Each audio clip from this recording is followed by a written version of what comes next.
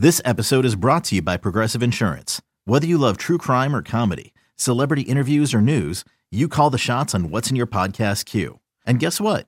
Now you can call them on your auto insurance too with the Name Your Price tool from Progressive. It works just the way it sounds. You tell Progressive how much you want to pay for car insurance, and they'll show you coverage options that fit your budget. Get your quote today at Progressive.com to join the over 28 million drivers who trust Progressive. Progressive Casualty Insurance Company and Affiliates. Price and coverage match limited by state law. The following is a presentation of A's Cast, your free 24/7 nonstop destination for A's baseball. Go to athletics.com/A's Cast to download the app. Restrictions apply. This is A's Cast Live, your comprehensive look at the Oakland Athletics. Watch the left field deep. Bam going back, looking up. He will watch it fly. And 29 other MLB clubs. 2-2 pitch on Trout, and he blasts one. Way back. Goal for Yelich. Cody Bellinger hits one out. Pete Alonso, he's your home run derby champion. Join us as we take you inside the baseball universe. From spin rate to juiced balls to game-changing moments, we have you covered. Spend your afternoon with us next from the town, only on A's Cast Live. A's Cast Live. Here's Chris Townsend. It is so great to be back. I cannot tell you. It's going to be a lot of fun talking baseball today. I've missed it. I've missed you, the fans, as we've all been hunkered down. And we're going to be hunkered down for a while. But this is what baseball does for people, and it's done it forever. It gives you a relief from what is going on in your day-to-day life. And we're going to be back Monday, Wednesday, and Friday from 1 to 3 every single day. Or I should say every single week. And we have a lot to get into today, as the commander and I have just been researching and doing deep dives on different subjects just to keep our heads on us. And we got a lot of guests. Paul Hembekides, Hembo from ESPN, will be here at 1:30. Tuesday, we're going to be replaying one of the great games in A's history. Dallas Braden throwing the perfect game on Mother's Day. That's going to air tomorrow. So Dallas is going to join us. Dallas will join us at 2. That's tomorrow on NBC Sports California. Oh, on not TV. on A's Cast. Oh, on TV.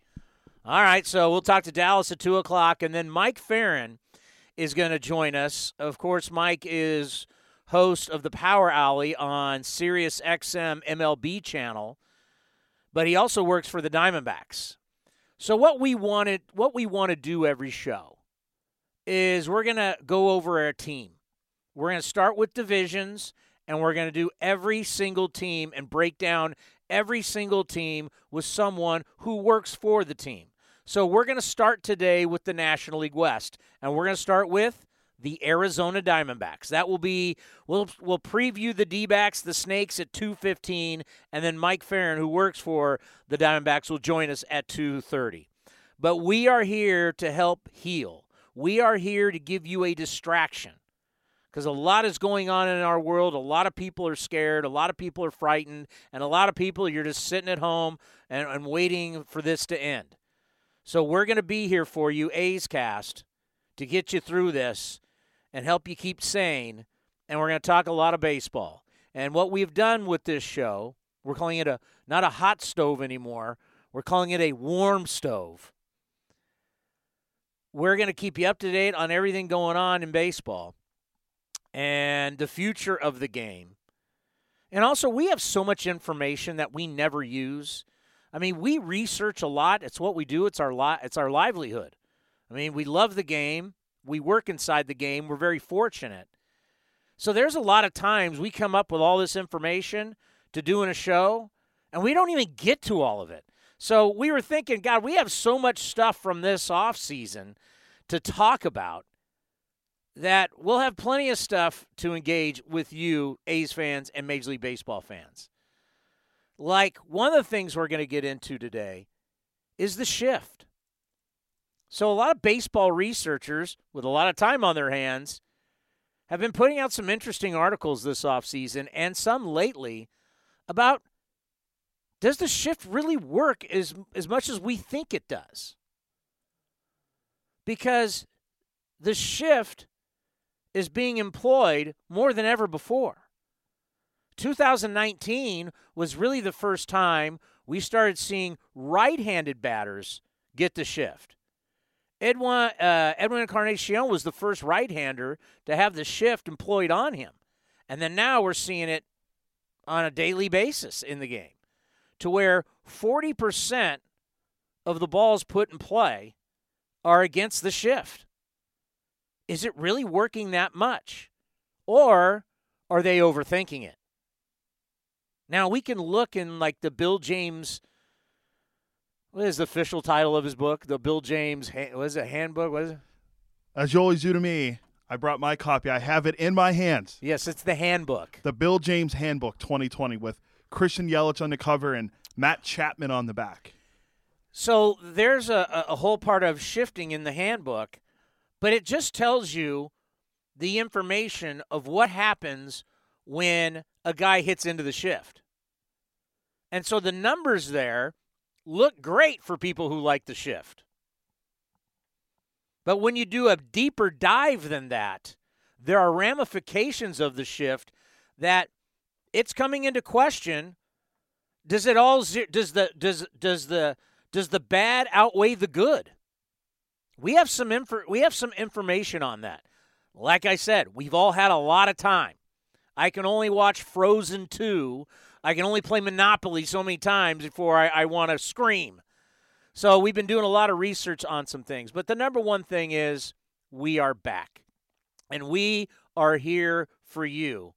And we're going to have a lot of different things coming up here on A's Cast. Just not here on A's Cast Live, but A's Cast. As we had the president of the organization on last week. Dave Feldman's going to join us on Friday, our A's historian. And we're going to do another green and gold A's history segment. And so we're going to constantly be updating A's Cast. So you got something to listen to, and you're going to have a lot of fun with. So the first article that I saw was, I'm still the dinosaur that gets all the baseball magazines. So I got Athlon Sports Baseball Preview. I got Lindy's. And what's the other one I got? Streets and Smith. So I got all this information.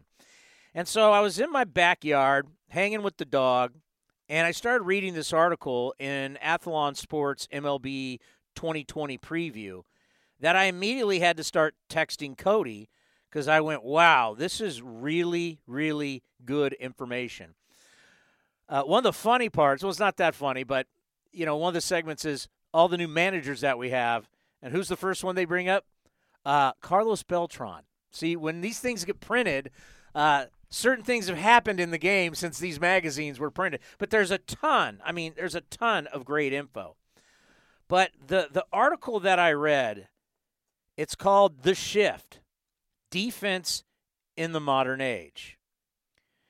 The majors saw a steep increase in the frequency in which teams deployed defensive shifts in 2019. In fact, a league that previously shifted 14.4% of plate appearances from 2016 to 2018 suddenly went up to 25.6%.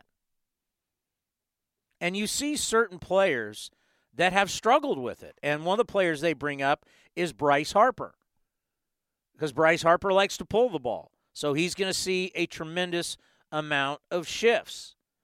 So I'm reading through this article, and I'm like going, okay, I know all this. And then all of a sudden it gets to the point where it says, is it really helping?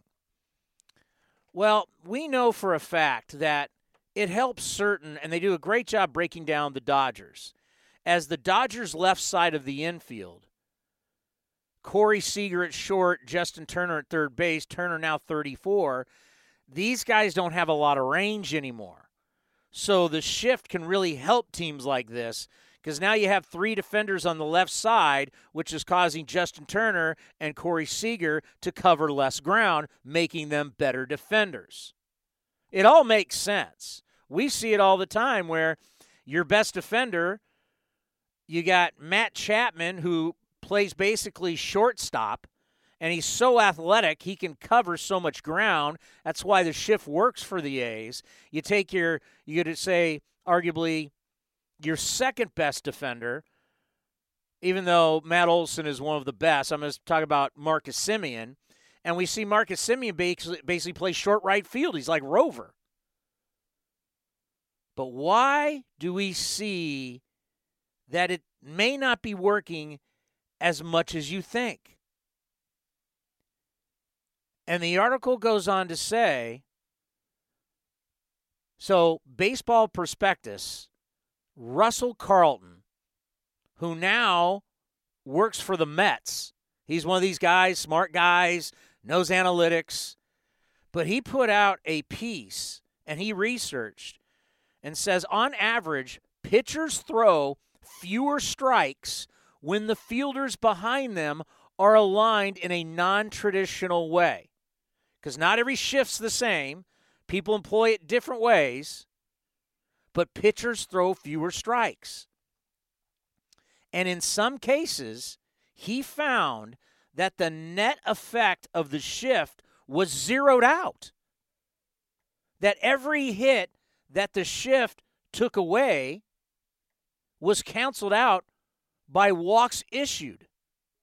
Because his research showed us that pitchers walk more batters when the shift is on behind them.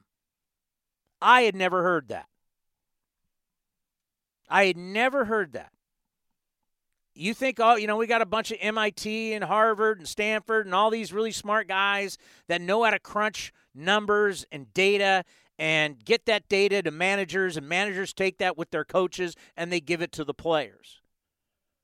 And you just think, well, it's got to be right. These guys are smart. These guys are researching it.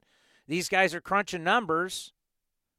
But it took Russell Carleton, who joined the Mets as, he joined the Mets as an analyst in 2019. It took him to bring this out. That really has changed my mind on shifting. For the most part, I'm a guy that's all about winning. That's what I care about. I care about winning, getting to the playoffs, having a chance to win it all. That's what I care about. And if shifting helps that, then I'm all in. I'm all in on winning. Because there's only two things you do in this business. You win or you lose. And that's how you're judged. Coming up next, I think I've changed. And I wonder if I can change you. Welcome back, A's fans. Welcome back, baseball fans. You're listening to A's Cast Live. Streaming from the town, A's Cast Live continues with Chris Townsend. Welcome back, everybody, to A's Cast Live, Warm Stove Edition. We appreciate you listening. We are thrilled to be back. I'm even excited to even see Cody, and that's saying a lot. I will say I'm a little disappointed you shaved the beard off. Everyone on Twitter wanted you to grow the beard. It was awful. What? No one can see you besides me. It was awful. It was. I feel less of a man when I try and grow facial hair. Yeah, but again, no one can see you besides me and your loving family. So, I mean, I guess if but I have to look at myself in the mirror, and the fact that it's so patchy and so awful looking that I don't feel like a man. A real man. During this time of not seeing anyone besides you and Dina, my fiance, and your family, I decided to let the neck beard grow in as well. Oh, God. I'm going full Andrew Luck here. Well, I'll tell you this. The longer this lockdown goes, we're now going to see what women's real hair color is, as salons are not essential businesses, and people who color their hair, you're going to start seeing what these ladies, oh, you're blonde. Well, there's some gray in there, huh? Yeah, I can't wait I won't get to see it unless I get a picture, but I can't wait to see what my dad's hair looks like. 59 years old, he still dyes it. Can't wait to see how gray it gets in this time. Paul Hembekides from ESPN. God, they just did a really big article on him, The Big Lead. And he's a top researcher and producer for ESPN on the show Get Up. And you can hear him on Buster Olney's podcast. Well, he now joins us every single week. It's really, really cool. He'll be here at 1:30. So at the end of this article that I'm talking about, it has this one line that really swayed me. The style of play by various factors shaping the modern game can be ugly and stagnant. I read that. I got the highlighter out. I highlighted it. Ugly and stagnant. I am all about new stuff. I'm not afraid of an electric strike zone. I'm not afraid of the 3-batter minute. I'm not afraid of change. Change is good. I might be with the commissioner now on banning the shift. Because what the shift has created is the 3 true outcomes: home run, strikeout, and walk. And watching all of these old-time games, which has just been awesome, whether you're watching the Bucky Dent game, what else was I watching? I watched a Royals-Yankees game. My guy George Brett hammering the Yankees. Mariners-Yankees, Game 5. The Pine Tar game. Game 5 from 95. What's on today? I haven't looked. I haven't looked at what they're showing on the network. Watching the Bucky Dent game. You got Hall of Famers in this game, okay? You've got stars. You've got Yaz. You've got Reggie Jackson. You got Jim Rice. I mean, you got Hall of Famers in this game. It's a famous game, obviously. Bucky Dent, who only had 4 home runs on the year, hits the big home run. Ron Guidry, you forget how nasty that guy was. He got the win in the Bucky Dent game. That was number 25 on the year. Louisiana Lightning, or better known as Gator. If you watch that game, what did you see? You see the ball put in play. I mean, more than half the guys are choking up. They're making contact. Ball's flying all around the ballpark. Yaz hit a home run. Bucky Dent hit the home run. What people don't realize, and I forgot, that actually the game-winning run was actually hit by Reggie Jackson. Because Reggie Jackson got them to the 5 runs, and they ended up winning 5-4. But shifting has really turned this game into strikeout or pop-ups. And there's not a whole lot of balls being actually hit on the ground as much as it used to be. So there's not as much action. Now, I know, Cody, you like shifts. But for me, for what's better for the game, well, first of all, this article kind of proves that it kind of all washes out. Like, you steal some hits, but then pitchers don't like pitching behind it because everybody's on one side of the field, essentially. And when you walk people, when you throw less strikes and you walk people, walks lead to runs. That's happened throughout time. So it also kind of depends. See, that's one thing about like what the shifting information doesn't give you. They give you all the positive signs of shifting. They don't give you the negatives. And if you're walking more people, that's bad news. So you may take that hit away, but you may be giving it right back by the pitcher going out and walking people. And I'm certain, some pitchers, the numbers will be different for everybody. What do you got from Bill James? Bill James does a good job telling you why it works.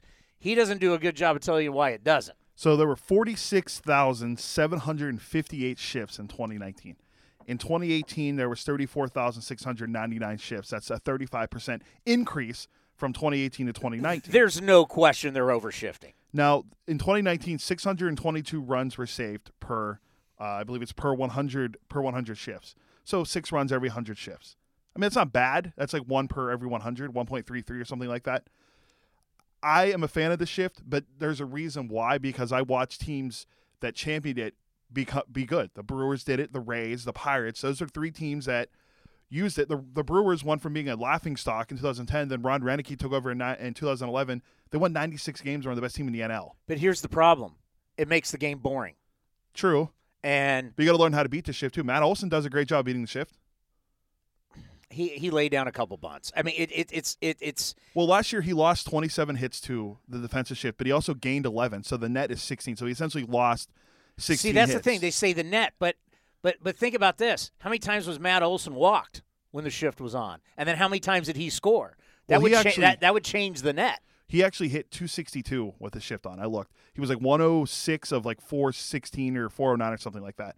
So it was like 262 was his average with the shift applied. So a point for somebody would be, first of all, I want more excitement in the game, right?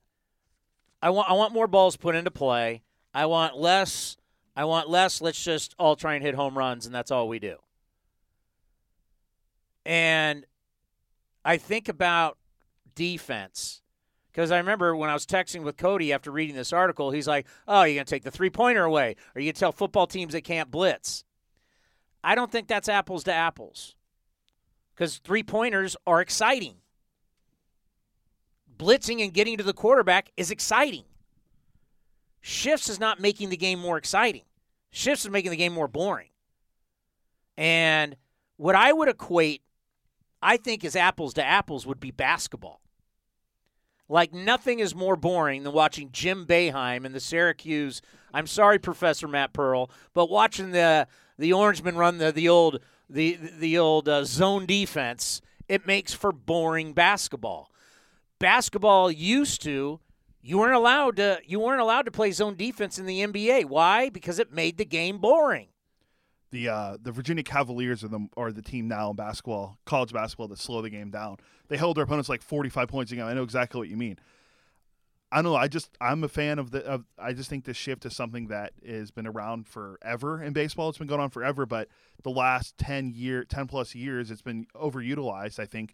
No, I am saying that 46,700, whatever the number was I gave out, is a lot. That's a lot of shifting. I mean, you're just shifting to shift now. I mean, it would be one thing if you have a dead pull left-handed hitter, but now you're just shifting to shift. Like I went back and looked. We talked about this before. There was the 4-man outfield where they have the 4 guys in the outfield. Yes. It was used 101 times last year in baseball. Most by the Tampa Bay Rays. I think they used it 38 times. I'm now in favor of saying you got to have 2 guys on the left, got to have 2 guys on the right. I mean, you can shade your shortstop up the middle. You can shade your second baseman up the middle. But then all of a sudden you'd be leaving, the old Tony Gwynn 5.5 hole.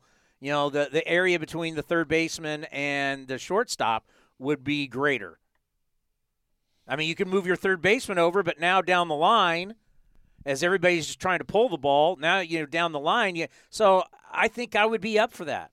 And I think it would cause more guys to put the ball in play, and you'd see more action in the game than everybody just trying to hit fly balls. But that's what you want the ball in the air because of the shift. Now, I'm glad you brought that up because our good friend Sarah Langs and I went back and looked this up on Baseball Savant. 31.2% of home runs in 2019 when a shift was applied. That's how many times a home run was hit. 31.2% of tracked home runs in 2019 came in a plate appearance where the shift was on. Now, that's more than 2,000 home runs in 2019 where in plate appearance where a shift happened. That's 10,000 strikeouts, 4,000 walks. Jake Arrieta had the highest batting average allowed when the shift was applied at 411. You want to know what the A's leader was? Mike Fiers and Chris Bassett each had 217 batting averages allowed with the shift on, so the shift actually helped Fiers and Bassett. Yeah, I want to get rid of it. For the sake of the game. I mean, you can debate. I'm sure everybody has different. I mean, I have this article that says it all comes out in the wash anyway. I'm sure certain teams would say that's not right. Our information says different. I want to get more balls in play. I want less strikeouts, less fly balls.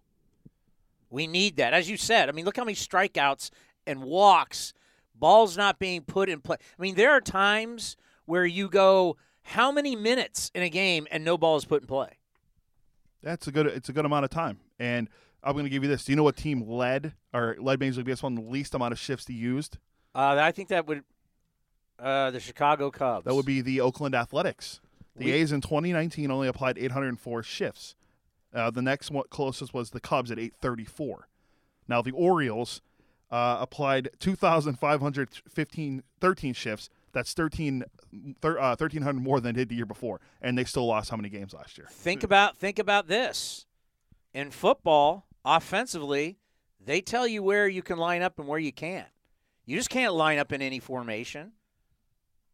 You got to have X amount of guys on the line, a scrimmage. Yeah, how many times do we see illegal formation? And it happens it happens a lot anymore. Right? Football tells you, okay, and then by your number, you got guys that come in and offensive linemen.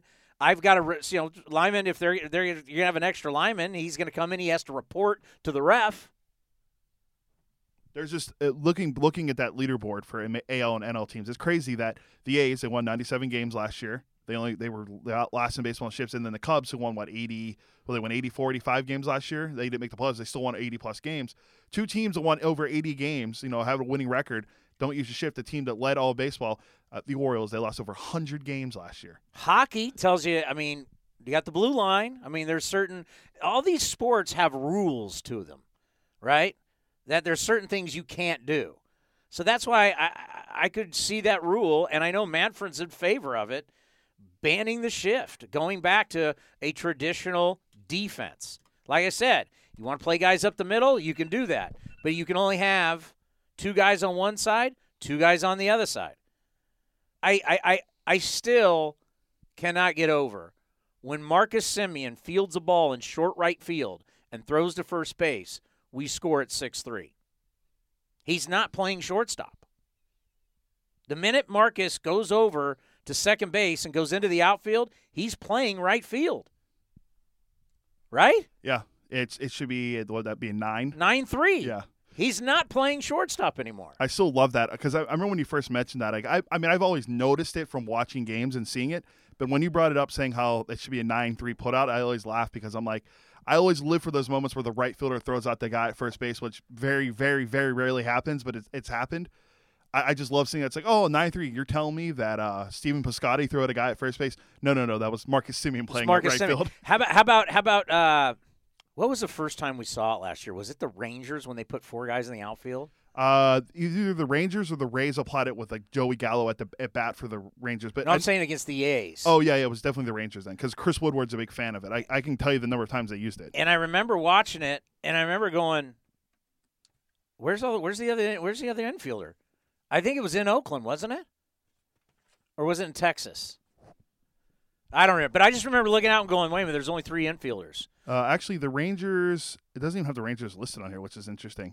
The leaderboard in 4-man outfields, the Rays use it 48 times, the Reds 35, the A's 0, but they used it once in 2018. It doesn't have the Rangers listed in here, but I do remember seeing that happen. It doesn't have all the teams, but it just says it just shows 101 times. Whoever it was, so you take an infielder and you put him out in left center, and he catches a fly ball. You're going to score that 5? That he caught a fly ball at third base, but no, he's in left center, or whoever you put out there. Here's the hitters with the most times they've had the 4-man outfield: Justin Smoak, lefty; Joey Gallo, lefty; Brandon Belt, lefty; Lucas Duda, lefty; Matt Olson, lefty. So always against lefties. It seems, and the same thing with the shift. The shift is always lefty. Is pretty much lefties. Like, well, now it's right. Now it's right-handers. That's the problem. Now there's I looked it up on Baseball Savant. The highest batting average with the shift applied was Nolan Arenado at 420. Let me ask you a question before we get to Himbo. Do you want to pay the prices? See, we go to games for free. We get paid to go to the game. So our opinions when it really comes to, because fans don't like it, and the fans, that's the customer. Being in the restaurant business, the customer's always right, let me tell you. The customer doesn't like it. They're the ones who, their opinion matters. Our opinion matters, but they're the ones paying the freight. Do I want to spend X amount of dollars? I want you to think about this. What it costs to park, what it costs for tickets, what it costs for food, what it costs for beverages, all that money that I spent because I want to go see a baseball game. I want to see the best players. Do I want to see Matt Olson and Matt Chapman bunting? No. No. Okay. Well, fans, I don't know, some fans might like watching the bunt. I want to see Matt Olson grip it and rip it. I want to see Matt Chapman. To beat the shift on a consistent basis and what you said, hey, beat it, you're going to have to bunt. You just lay down a couple bunts, but I'm not paying to watch Matt Olson bunt. I want to watch Matt Chapman and Matt Olson do damage at the plate if I'm a paying customer. That's why I would get rid of the shift. Well, if people want to vote on this, I put the poll up on the Athletics Cast 24 Twitter account. Are you a fan of the shift? Very simple, yes or no. I didn't really put your side or my side on it. I just asked people saying that you wanted to know, are they fans of the shift, yes or no? Because I need to go vote. Because there's a lot of people, like I think people that are diehard numbers nerds like me will be like, yeah, I love the shift because it helps your team win. And there's going to be casual fans that don't really, they're just like, no, I want to see home runs. I want to see runs. I want to see the ball put in play like we did in the early 90s and the early aughts when the ball was actually put in play, where now it's just more three true outcomes: home run, strikeout, or walk. So we are really, really lucky that we've established in a very short time some great relationships in the game of baseball. And we're lucky that a lot of people are following A's Cast and A's Cast Live. And I know I say it all the time. If you've heard this, I apologize, but this is the future. This is the future of baseball. Everybody's going to be doing it. And so because of that, we're able to get some big names to come on routinely without having to pay them. And one of those is Paul Hembekides. He's the top researcher and producer for Get Up on ESPN. You also hear him on Buster Olney's podcast, which is the number one podcast in baseball. And Hembo gets stuck with ESPN that you're either talking LeBron James or NFL. But he loves baseball more than anything else. This is a place where he can come and talk baseball. That's his love. Because ESPN, it's going to be, it's true. It's LeBron James or the NFL. And I think they're all, by the way, I think all the networks are doing a terrific job. When I'm talking about MLB Network, NFL Network, I love the football lives. Those are great on the NFL Network. Playing classic games. It was so cool the other day when you've got Bucky Dent and Lou Piniella. You forget Lou Piniella was a pretty good player. In studio there in Secaucus, New Jersey, with Bob Costas and Tom Verducci, friend of the program. And they're breaking down the Bucky Dent game. We're able to see a lot of history and a lot of games. I mean, it was so cool watching, they do the year in review. They were doing, I want to say it was 1980. And at the All-Star game, it's George Brett and Mike Schmidt and Ozzie Smith and Dave Parker. And, these just the legends of the game. Dave Winfield, Don Mattingly. No, wait, Mattingly probably wasn't even up by then. Mattingly came in when? Probably like 83, 82. But you know what I'm talking about. The roster of the 80 All-Star game was just awesome. And then they're following the Phillies. Phillies won in 80, right? Pete Rose at first base at like 38 years old. Larry Bowa at shortstop. It was awesome. The Bull, Greg Luzinski. I've really enjoyed watching all this classic stuff. It has been a lot of fun. So Hembo has been hunkered down. He's out in New York. He's hunkering down at the in-laws in New Jersey because obviously the outbreaks in New York, everybody's scared to death. So he's been doing all of his work from New Jersey. Here is my conversation earlier with Paul Hembekides, better known on ESPN as Hembo. Hembo, it's great to have you back on the program. We've missed you. I miss you guys too. These are obviously extraordinary times, but in a time like this, if we have the ability to talk about baseball for a few minutes, I think it's therapeutic for the two of us, and it's probably therapeutic for just about everyone listening in too. So it's good to be here. Yeah, no doubt. We're here now to help people get through this. That's what we're going to talk a lot of baseball. But when you think about your show on ESPN or what we're doing with A's Cast or A's Cast Live, this is a time where people want a diversion to get away from everything and get back to what they love. And one of those things is baseball. Well, and there's a reason why Major League Baseball persisted through both world wars, and that's because the president at the time and the commissioners felt like baseball was going to provide people a distraction, for lack of a better term. And obviously this is not that in terms of the magnitude and in terms of the impact, but I think the principle remains the same. Baseball is going to have, however long the season will be, baseball is going to have an extraordinary opportunity to roar back this summer and captivate people in a way that it has not in a long time. I remember when Mike Piazza hit that famous home run a week or so after 9/11, and it was this kind of thing that we'll never forget. If you watch it live, you'll never forget where you were, and there's just no way to overstate the impact that had on where our nation was at the time. And I'll tell you, I can't wait to sit in the stands as a fan with a $14 beer and a $6 hot dog that's not that tasty and not even that warm, and I won't care. I won't care that I lost those $20. I just want to hear the crack of the bat. I want to smell the Cracker Jacks. I want to have those senses heightened, because right now there is nothing I want more than that. That, I think, is the experience that fans are going to want. My hope is that in-stadium attendance will return soon after baseball does. But I think there is a reasonable chance. There's a reasonable chance that we'll be playing baseball in empty stadium for a decent amount of the season. Yeah, we just want to get this thing going, and if that's the case, then people can still be watching games on television. They can, listen to A's Cast, so that will be something very special. Also, something very special. When is your book coming out?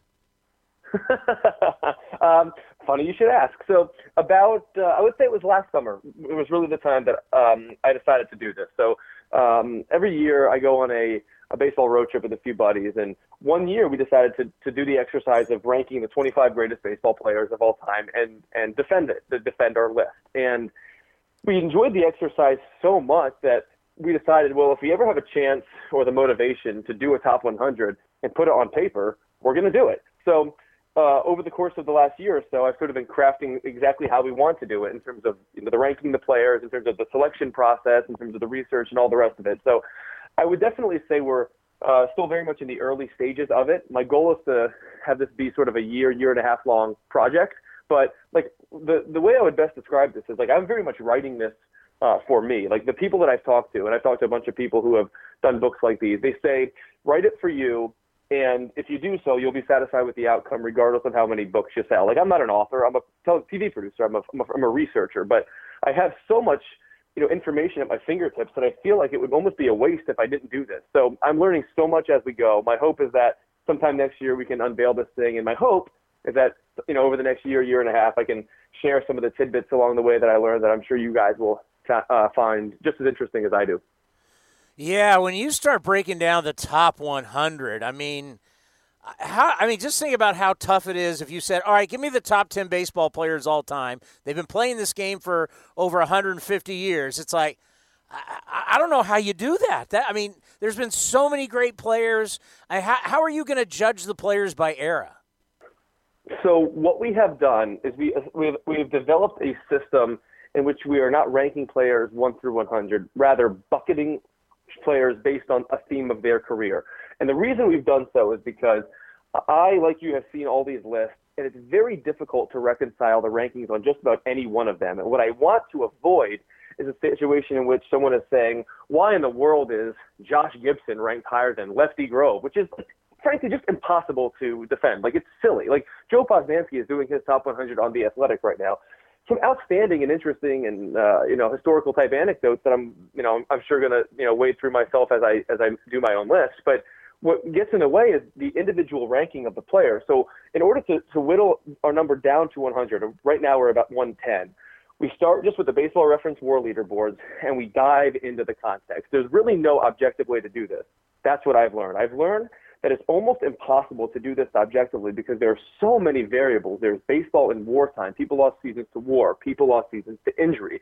People never even had the opportunity to play in Major League Baseball due to discrimination. Also, when I often argue that WAR, wins above replacement, is a really valuable stat, especially in evaluating modern day players. But 100 years ago, players were judged, at least position players in large part, based on their batting average, and pitchers based on their win total. Am I to penalize those players because they were achieving something that at the time was thought to be valuable? The answer has to be no. So context neutralizing things is the most difficult thing. You hit the nail right on the head. But I will say that I'm fairly comfortable with our ranking system because it is truly objective, and then we're going to choose to sort of bucket these players as we go based on a theme in their career, which will eliminate the notion of why is X player better than Y player, which is what I think we want to avoid. I know this is going to be a tough one, but I got to ask it. How are you going to view the guys from the steroid era? The steroid era, see, we have an answer for that better than the Hall of Fame does. The Hall of Fame has a bad answer for that because you're just putting people. You're putting voters, you're leaving them to their own devices, and there are obviously politicking that goes on there that I'm uncomfortable with, and most baseball fans are uncomfortable with it. If I had a Hall of Fame vote now, which I do not, I'd love to have one someday. I don't have one now. If I had a Hall of Fame vote, I would vote for the quote-unquote steroid guys. For the sake of our book, however, we have a chapter which we have entitled The Pariahs. The Pariahs are going to be a group of people who are inarguably top 100 players who inarguably their stories are an essential part of baseball. So the way that I have been, so to sort of boil it down as simply as I can, for every one of these players, we have to ask ourselves, can the story of baseball be told without them? If the answer is no, they have to be in the book. And for a handful of those players, the obvious ones, they're going to be in our Pariah chapter, so we can do the context in a way that the Hall of Fame cannot. You know, one thing since we've had this layoff that I've really enjoyed, MLB Network playing classic games, whether it's the 95 game, the Yankees up against the Mariners, the famous Edgar Martinez double. I was watching the Bucky Dent game from 1978. I mean, it's been so fun watching classic baseball, and you just notice players choke up, everybody makes contact, even Reggie Jackson. Reggie Jackson, who struck out more than any human being, in that year in 1978, he still was hitting like 279. He struck out a lot, but he also made a lot of contact. To watching yesteryear baseball to what we see today, it's been a lot of fun to watch old school. I mean, Reggie Jackson would be winning batting titles if he was playing today. Let's be honest. I mean, look, I'm not an old fart. I turned 30 years old in May, so like I can't act as if I'm Bob Ryan or Vin Scully or someone who's been watching baseball since forever. Like, but I will say that I think, and it's probably hard to prove this, that the deterioration of the popularity of baseball with young people could be in just as large part due to the deterioration of the game, the batted ball, as anything else. Now, some people argue that there's just too much flooding the market, that football and basketball are just too fast and that baseball can't keep up. But that's not the baseball that I remember. I was once a young person just like you, and baseball was way better than basketball then and way better than football then, and that's because the ball was in play. The batted ball is the foundation of baseball. Now, pitching is so good now, and that's truly the biggest reason why strikeouts are so up, and that's one of the big reasons why walks are so up too, because that's being incentivized as a big part of the game too. But because that dynamic is in play now, there's just a lot less stuff happens. And baseball now can be consumed in highlights and in bits and on Twitter and other social media platforms in a way that you can see, those individual plays or those strikeouts or those homers and not miss that much, which I think is sad, because I think sometimes the context of the game, the beauty of the game is now easily lost because everything is so extreme. Now, this is not me saying that I think baseball stinks now, because I don't. I think one of the biggest problems we have is that our national broadcasters say these things out loud. Our national broadcasters should be lauding the game of baseball because it is still by far the best game. But you ask my personal opinion, and that's that baseball was much better when I grew up loving it. And that was 25 years ago. We're not talking about the 50s here. Yeah, I hear you. I mean, I was watching, it was the 1980 season, so they go from start to finish, and watching the All-Star game, they're showing highlights. It's George Brett, Mike Schmidt, and you're like, the good old days of Dave Parker. I mean, it was like the good old days of baseball. All right, we've been doing a lot of we've been doing a lot of deep dives, and one of the things that I've noticed lately, a lot of deep dives on shifting, because we have just said, listen, there's a lot of smart people in baseball. They're all shifting now, so it must be working. But now I've been reading these articles about how shifting may not be as successful as we think because a lot of pitchers don't like pitching when the shift is on. They don't like the game plan. They walk more batters when the shift is on. If you walk more batters, that leads to more runs. So, yes, you may be stealing hits with the shift, but you may be giving it back because of the walks and the runs being scored. What has your research shown you about shifting? Is it really that successful? It's successful only when the pitching staff marries to the fielding. It's exactly what you said. There is really very little evidence that there's a large batting average on balls in play difference against the shift versus against not the shift. Now, in my opinion, tossing a second baseman in short right field and moving the shortstop over makes a ton of sense for these sluggers who pull everything. And I think that's really where this probably should have settled. But there isn't that much evidence that this works to a large scale extent the way that it's being used now. I mean, I reached out to my buddy Mark Simon, I know a friend of the program, who told me that we almost had 50,000 shifts on balls in play last year. That's 40% of balls in play are being shifted, which is just a preposterous figure because it's impossible to implement that with your pitching staff. If you have a pitching staff that buys into the philosophy of shifting and pitches to the location of the fielders, and at least in some sense with their sequencing. Now, obviously, everyone's trying to strike everyone out now. But if you want to, let's say throw a changeup down and away, but you don't have anyone on the left side of the infield to field a ground ball to the shortstop, which is the most obvious thing to happen in that circumstance, as just an example, then it doesn't work at all. It's almost as if, like for example, I'm a big Eagles fan. When Chip Kelly came to the Eagles, and Chip Kelly had the offense playing a million miles a second and didn't have any depth on the defense, well, they just blew every fourth quarter because they didn't have anything left. It's the same thing that goes here. Like everyone's got to be in the meeting room together, and everyone needs to buy into it. I don't really care, to be candid, if pitchers like it or not, if you've determined as a staff that it works. However, if you look at some of the extremes last year in terms of successful shifting and unsuccessful shifting, there are really good teams on the very top of that leaderboard and some really bad teams on the bottom, and vice versa. So I think you probably hit the nail on the head in saying that it's more anecdotal than anything else. Like anything, it's a determination that you have to make in the front office and an implementation that has to occur throughout the entire team. It's not just a fielding thing. It's not just a pitching thing. It has to work together. My personal opinion is that I would shift somewhat sparingly. Now, I do have a sort of a strong opinion on whether or not shifts should be not banned, but at least limited. But in terms of like the way that it is right now and the fact that it's sort of the wild, wild west, I think the majority of teams are overusing this and using the data without the context. Let's end on this. Normally when you have a shortened season, people want to put like an asterisk on it because it's usually coming off labor strife, right? There's been a fight between the players and the owners, whether it's football, basketball, hockey. Everybody has had labor strife. Everybody has had shortened seasons. But I have a feeling this shortened season is not going to have an asterisk, and I think we're really going to fall in love with the teams that make the playoffs and, of course, the team that wins the World Series. I do, too. I think the winner of the World Series this year will likely be viewed as heroic because of all the circumstances surrounding baseball and sports in general right now, and that's probably how they should be viewed. Or at the very least, like, this season will be remembered so much.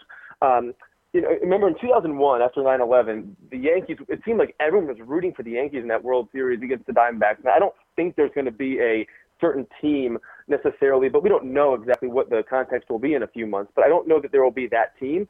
But I don't think there's any reason for an asterisk because it's not like a certain team had an advantage over any other team. I suppose there could be some scheduling quirks that feed into that, but certainly nothing substantial. What I noticed in my research is that in 1981 and in 1995, those are the most recent years that were shortened due to strikes. In 95, they played 144 games in 158 days. In 81, they obviously played early, took a big break, with the strike, and then played the remainder of their schedule. And in both of those seasons, the best pitching team in their league won. In 81, it was the Dodgers. In 95, it was the Braves.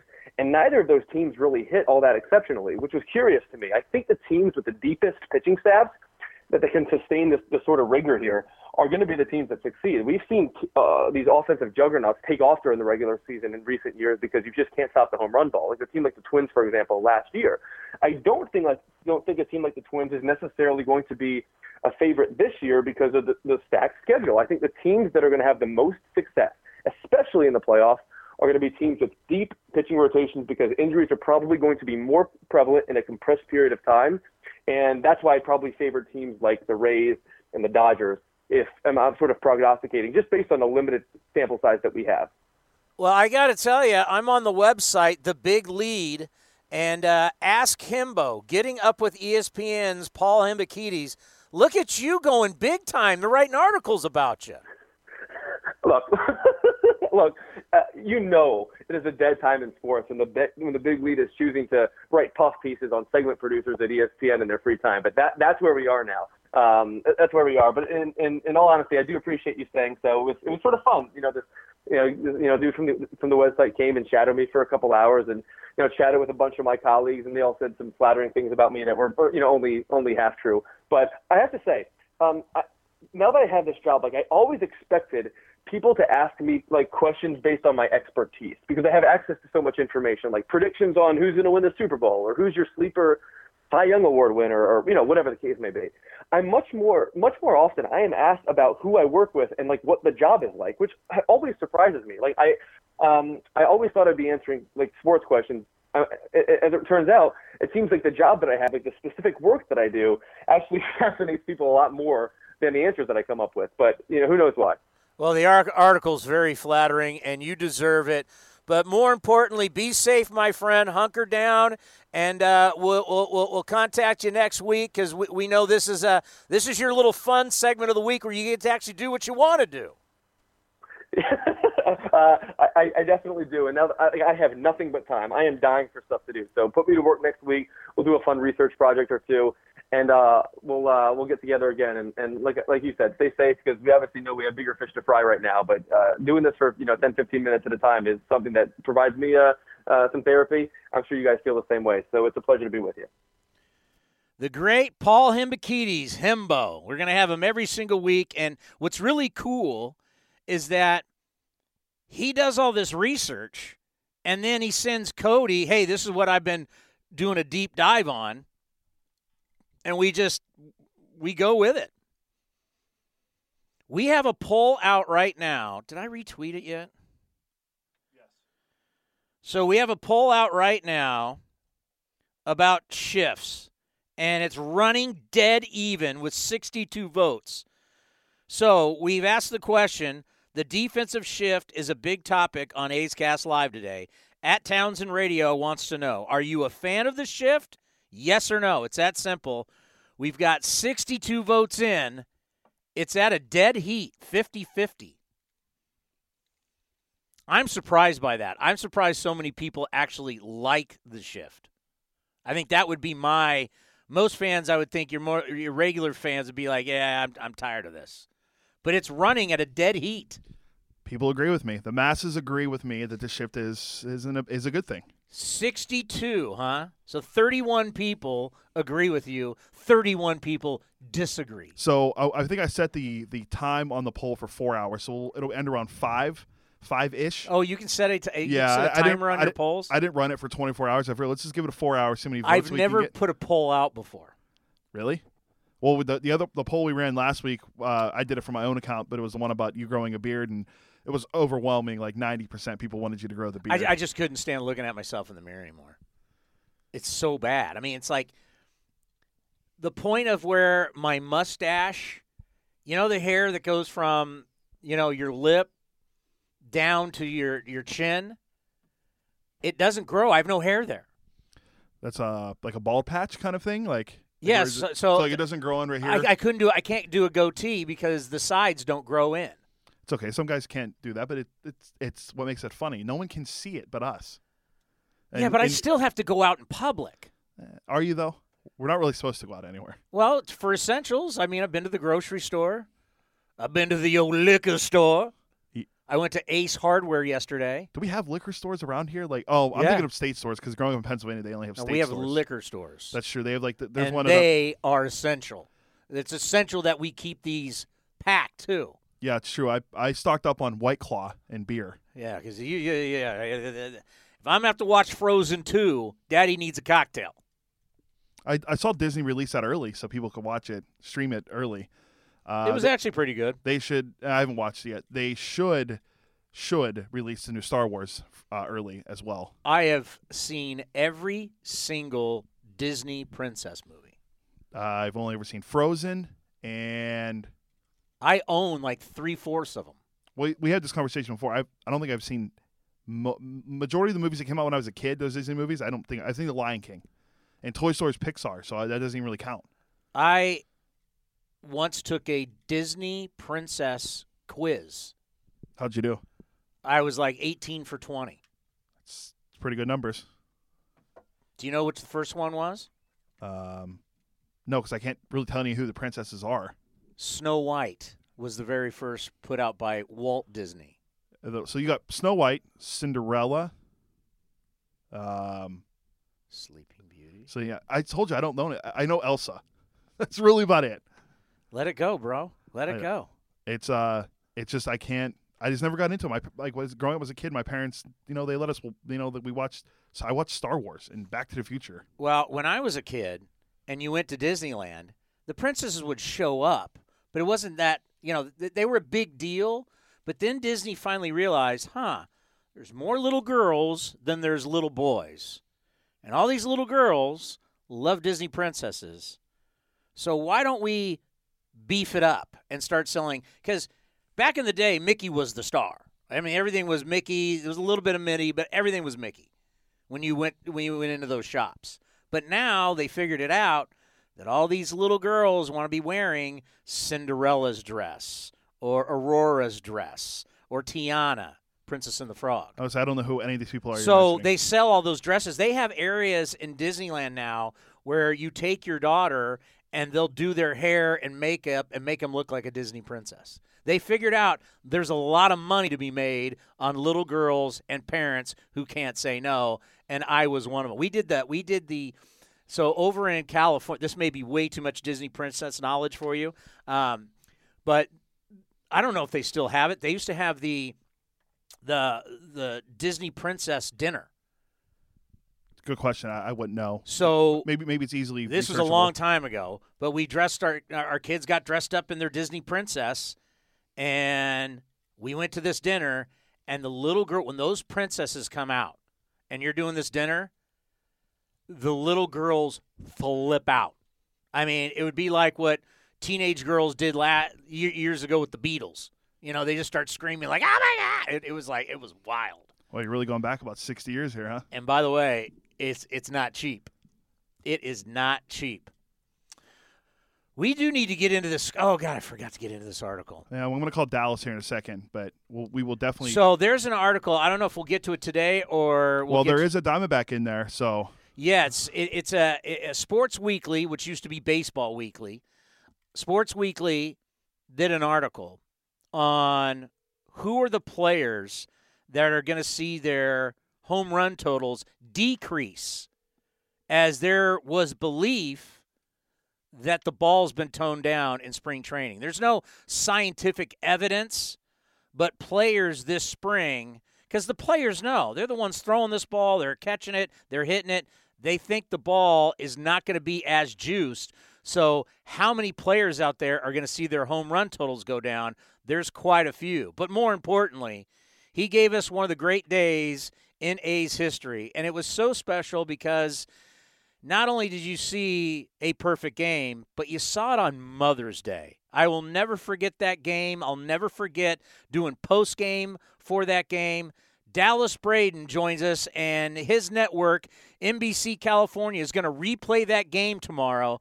Going to be pretty cool. Dallas, how we doing? How's the family? Uncle Townie, I am well. I hope you and the family are doing all right as well. We're just kind of hanging out, man, and talking baseball, which is always a good thing. Yeah, this was, and I applaud Dave Kaval, our president. He was like, you guys got to get back on the air.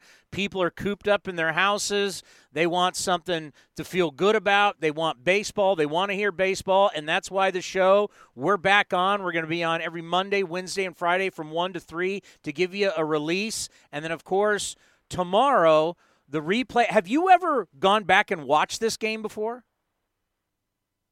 No. No.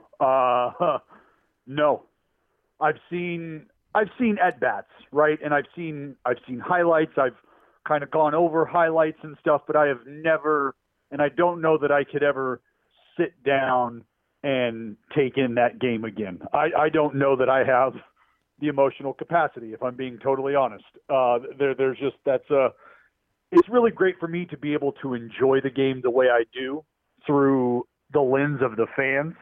And that's what's really important to me is being able to open up and take in so many different stories and perspectives of that game. And really that game kind of transcends and becomes, for me, insight what sport can mean to a human being, to a family unit, to a friend circle, to just, in my opinion, the American spirit in general. And Townie, you just nailed it when you talked about Dave Kaval having a feel and understanding that these kind of conversations, they just help. Whether you want to say they have to happen, they need to happen, they just help. And being able to share that moment with fans and really, you know, if I'm being honest, being a baby and not being able to watch it again, for me, that helps.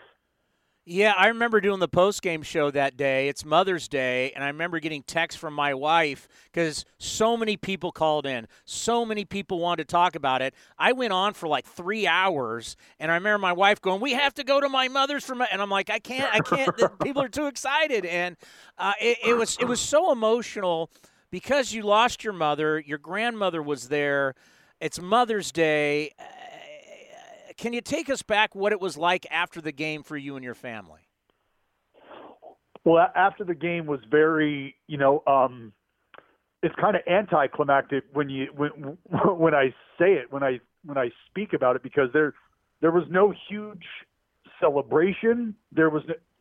We legitimately went home, ordered a pizza, and just kind of had some beers and really appreciated what had just happened. Because for anybody who has lost somebody and you deal with their birthday, a anniversary, whatever memory that comes along on that physical calendar, it can just be a gut wrencher, and for myself and for my grandmother, and really it kind of trickled into our friends and family network because we were just reclusive in that time frame. And come Mother's Day during the year, we were not people you wanted to be around because and that's terrible to say, but I mean it just was our reality. Mother's Day was a day that if we could have, we would have ran from. And it's almost like that was the only way we were going to be able to cope with the struggle and the loss that we were dealing with. And it was kind of like our life had been put on pause up until that moment, up until that day. And it was just kind of like taking that bath and being cleansed of all of the, if I'm being completely honest and candid, all of the depression and all of the, anxious thoughts you have about why you're doing what you're doing. Is it ever going to be enough? Am I going to be able to take care of my grandmother? And then that day kind of, put a period and was able to close the chapter of those thoughts. All right, so you go back home, you have pizza, you're drinking some beers, and the next thing you know, everybody wants to talk to you and your grandmother. Good morning, America. What was it like when all of a sudden everybody wants to put you on these national TV shows? Well, it was, I've never really had an issue sitting down and talking to people. You and I could probably sit and talk about paint drying for an hour and breeze right through that, Townie. But it was just, for me, it was great because I felt like, our team and our organization was going to get some shine, was going to get some love. I was going to be able to talk about, as I jokingly say, there were more there that day, I know, but, the 1,500 fans who were all in attendance, who all drove in the same BART car to the game together, I was going to be able to kind of put that on a national stage. And that was what was really cool. It's because I'm doing the interviews and I'm in my big league uniform, and that's what's cool. I'm doing David Letterman. And the absolute coolest thing about sitting down and talking with David Letterman was sitting down in the ballpark in Arlington and having Michael Young, an opponent that I have the utmost respect for, walking by, like took his hat off and shook my hand and was like, "Hey man, outstanding, like congratulations." And I was just like, like almost starstruck by my opponent, but just because of the amount of respect I had for him. And here he was acknowledging me. So that's incredible. It's an incredible ride to go on. And I mean, I think I still struggle to realize that my feet have not firmly hit the ground since that day. Well, and I think it is a day that really bonded you with this fan base. And this fan base, they voted for you to be top 100. They absolutely love you. There is a special relationship that you have with the Oakland A's fan base that's really, really special. Well, I appreciate and I understand the plight of the baseball fan, but in our neighborhoods and in our economies, what I know and what I've heard and what I kind of understand and I can speak candidly about is I have absolutely been where our fan base comes from.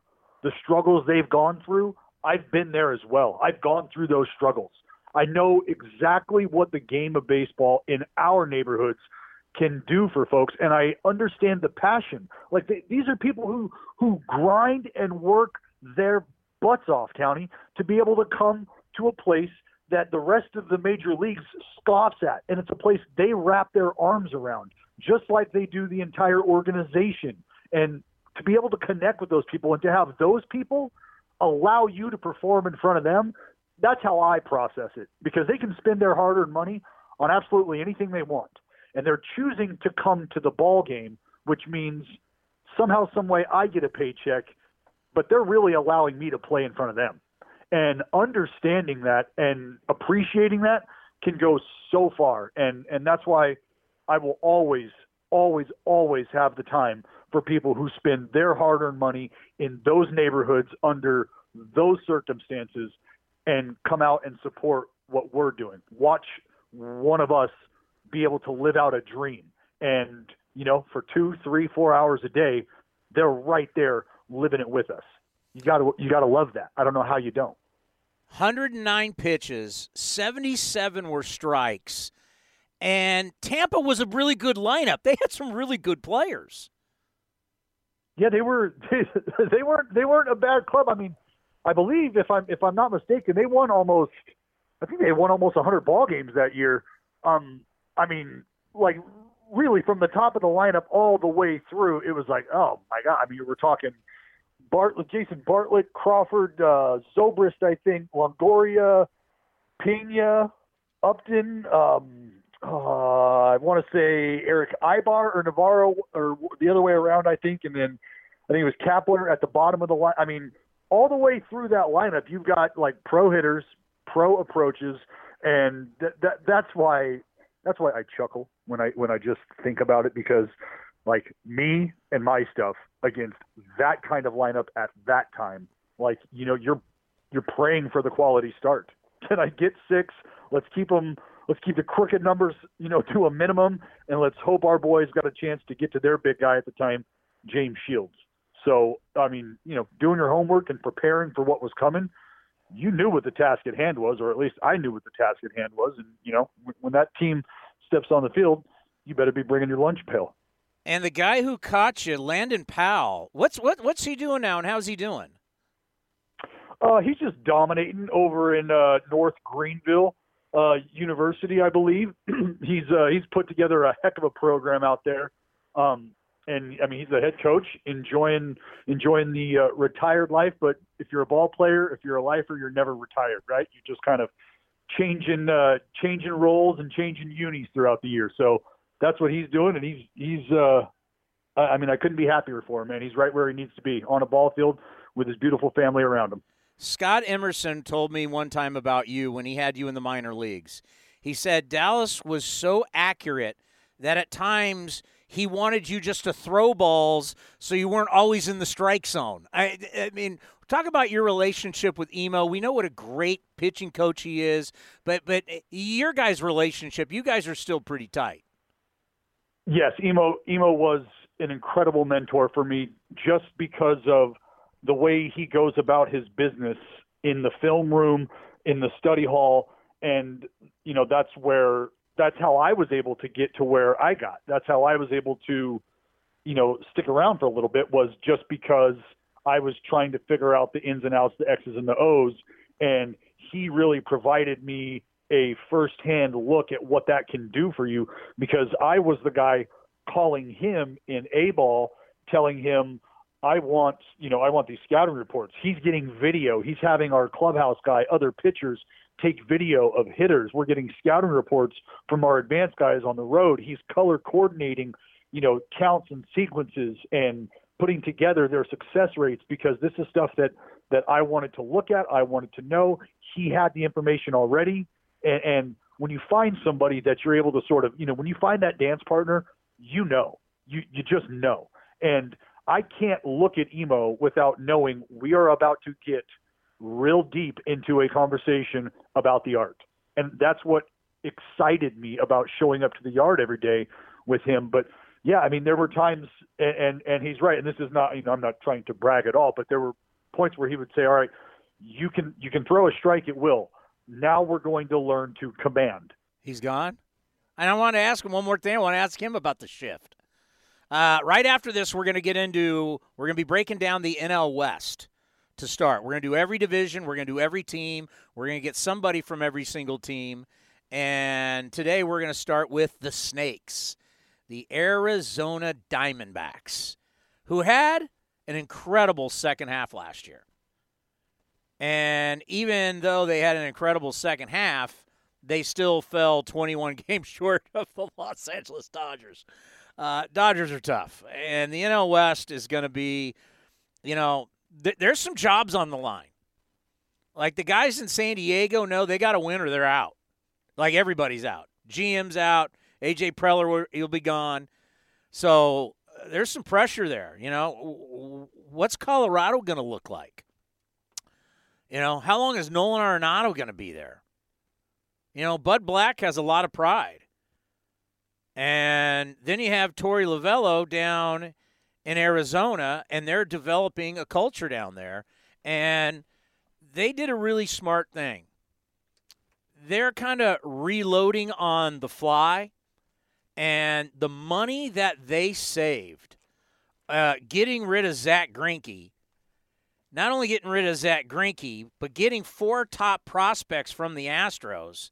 And then what they were able to do was free up that money to go add players that they think can help them right now. And, of course, one of those guys is Madison Bumgarner. Last year, the Diamondbacks were 85-77. One strange note about them, the D-backs winning percentage against the NL West was 38-38. They were 16-16 against the Central, and they were 17-17 against the East. So they had a .500 winning percentage against the 3 different divisions. How about this? They play some good defense. 117 runs saved, more than an average defense by Arizona in 2019, second highest total in the majors. Starling Marte, they made the trade to bring him over, and he's going to command center field because they didn't really know what they were going to do.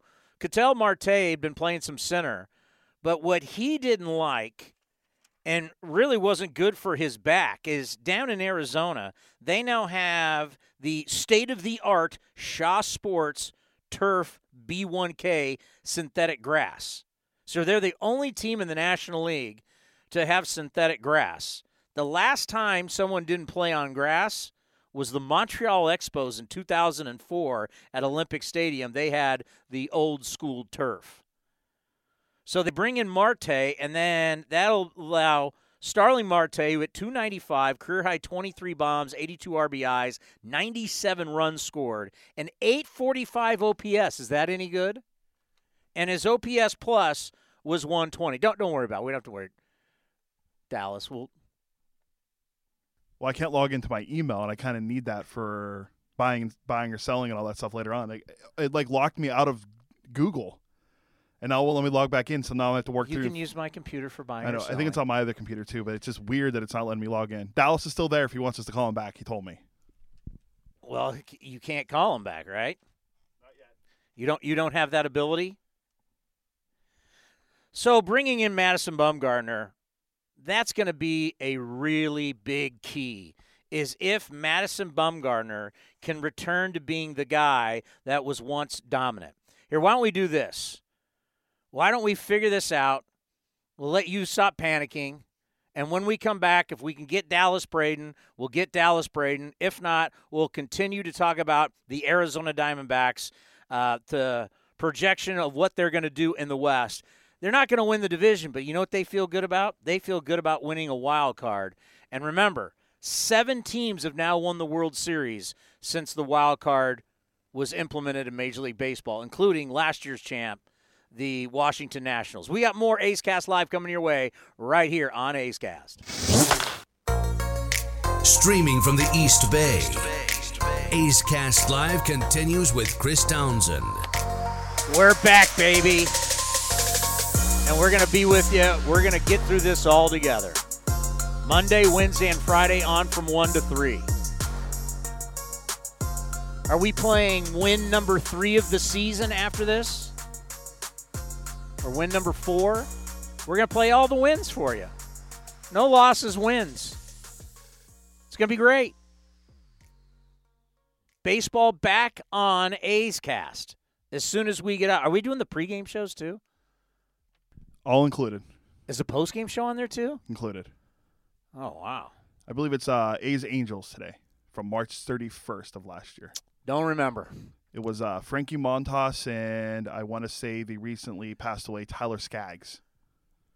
That's awesome. Not obviously horrific with Tyler Skaggs, but it's awesome we're replaying all these wins. And do you know who got to save in that game?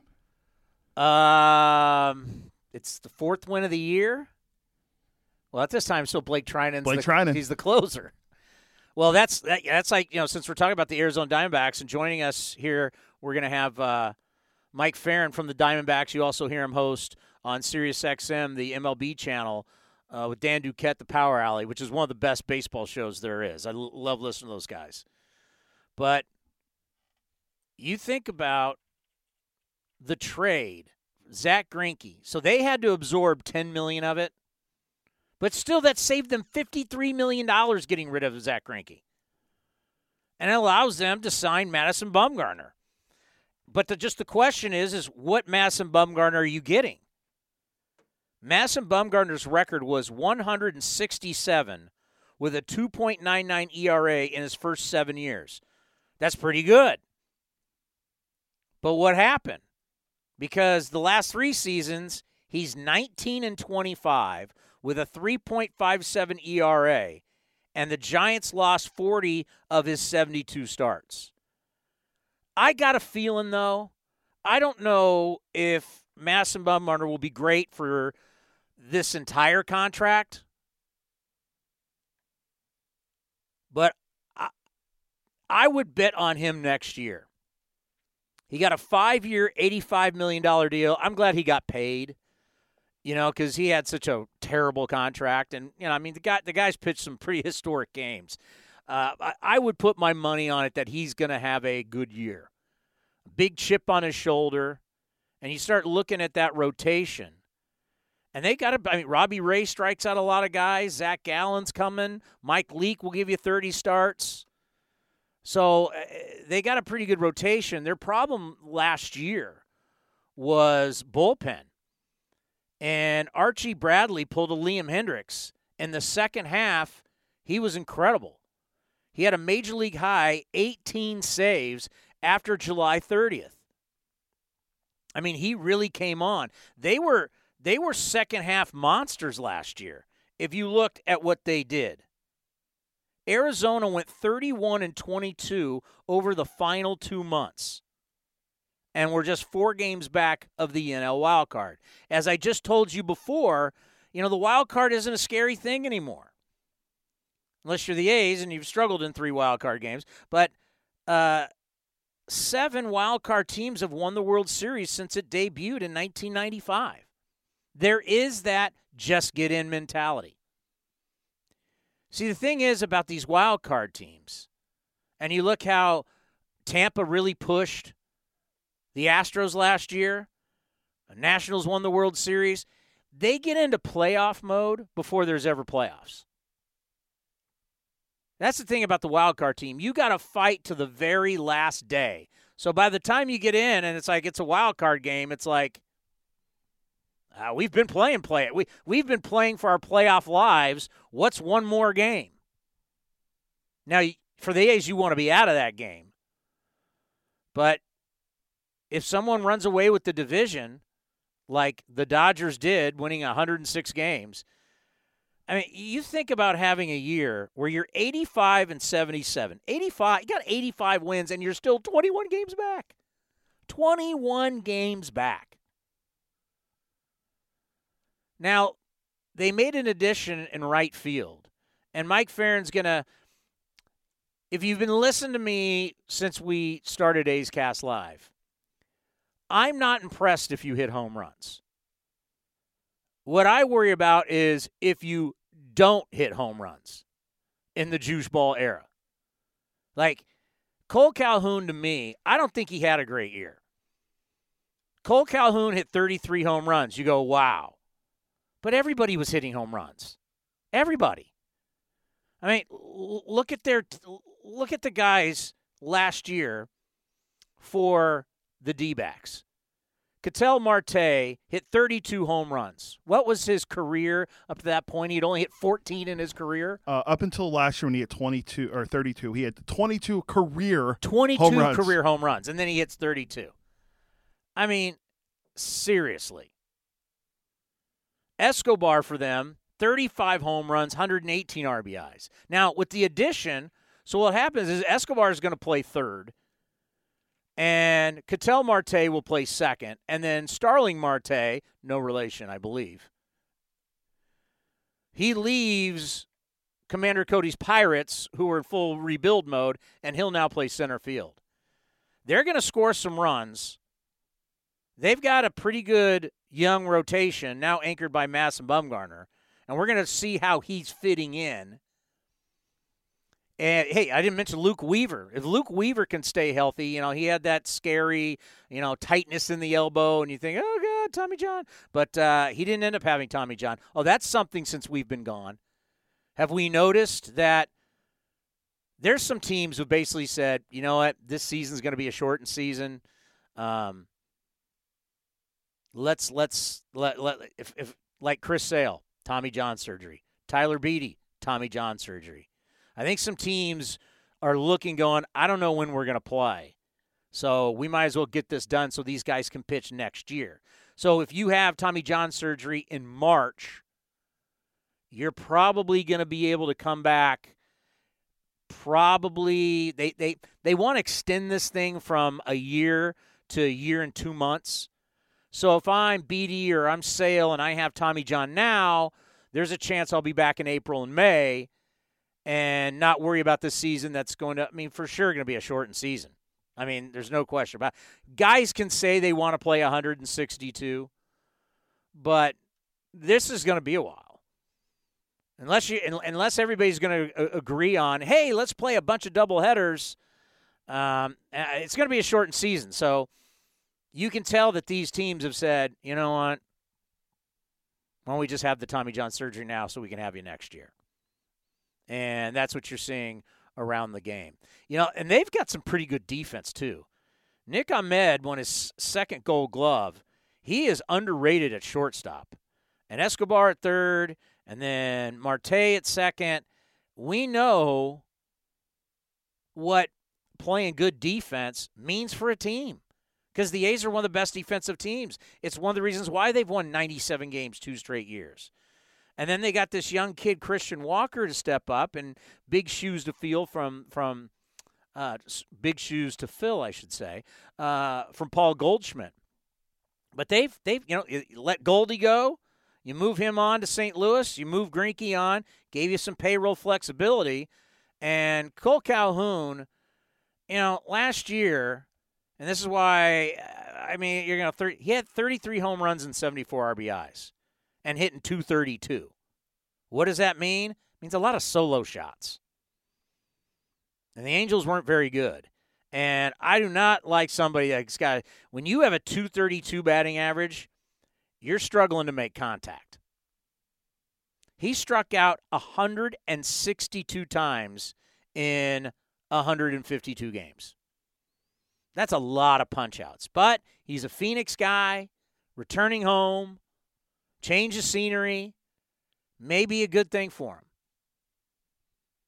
Torey Lovullo, their manager, former Oakland A. We had him on at the winter meetings in San Diego. He told the great story about being sent down on his birthday by Art Howe. That's pretty harsh. But this is a guy that kind of reminded me, Cody, would you agree to this? It kind of reminded me of Bob Melvin, where he's about changing the culture, no matter who he has. Greinke in, Greinke out. I mean, it was about changing the culture, and that leads to winning baseball by doing things the right way, on and off the field, in the clubhouse, on the field. You just get a sense. It's a hallmark of Bob Melvin. Great communication between the manager and the player, and that's something they talk a lot about is their culture, and that their culture is going in the right direction. And then let me tell you something: 85-77 is still a pretty good season. Yeah, and Lovullo has done a great job since he took over. I think he took over in 2017. I think it's like 260 wins in his career already, which isn't bad for him. And then Mike Hazen, their GM, is a former Red Sox guy, so they have a good culture in place with that. I think he's done a nice job building that team back up. They had a farm system that was kind of depleted after the Shelby Miller trade back in the day, and that kind of, they lost Dansby Swanson and Tiki Tucson and a few other guys that they lost, but they've done a nice job rebuilding, and Torey does a nice job commanding that team. I think he is one of the most underrated managers in baseball. We know his sense of humor and just his personality. He's incredible, and I want to see them do well. I'm not tired of seeing the Dodgers win a division, but I'm tired of seeing the Dodgers win a division. Yes or no, Madison Bumgarner has a rebound season in the Valley of the Sun? Yes. I think that I just think last year, he had 200-plus strikeouts last year, but everyone gets strikeouts. Not everyone, but. Yeah, everybody's striking out and everybody's hitting home runs.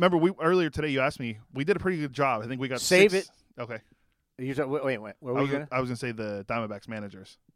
When you asked me who are the 7 managers in the history, where I got 6 of the 7. Yeah, I knew 6 too. Wait, you're saying Al Padrique? He must have filled in. He was there he was there 1 year. Really? Before Bob Melvin took over, it was Padrique for 1 year. Or half a year. 2, 3, 4, 5, 6, 7, 8. They've actually had 9 managers. Yeah, maybe. But they're not counting Alan Trammell, who took over for fired Kirk Gibson. And then Padrique took over for Bob Brenly, it looks like, because he's only there. That's weird. Why was there only 83 games in 2004? Oh, so he took over after Padrique or after Brenly stepped down or fired. I forget what happened. So they're not counting the Rena managers when they say they've had 7 real managers. The guy that I forgot was the 2011 Manager of the Year, Kirk Gibson. Oh. All right. We got a chance to hook up with our buddy Mike Ferrin, who Power Alley on Sirius XM MLB channel there. I think it's channel 89. I screwed up. I loved. By the way, ever since I got my new car, I absolutely love Sirius XM. I never had it before. It's great. Dr. Radio, by the way, on 121 has been fabulous. It's all the NYU doctors from the famous Lacombe or whatever it is hospital there in New York explaining everything that's going on. That's also really good. But here is my conversation with our buddy Mike Ferrin.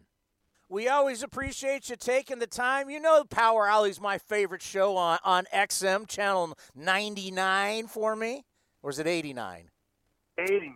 89. It's good to know that you know the channel number. Come on. Well, I never take it off because I know the NFL's what, 88? Yep.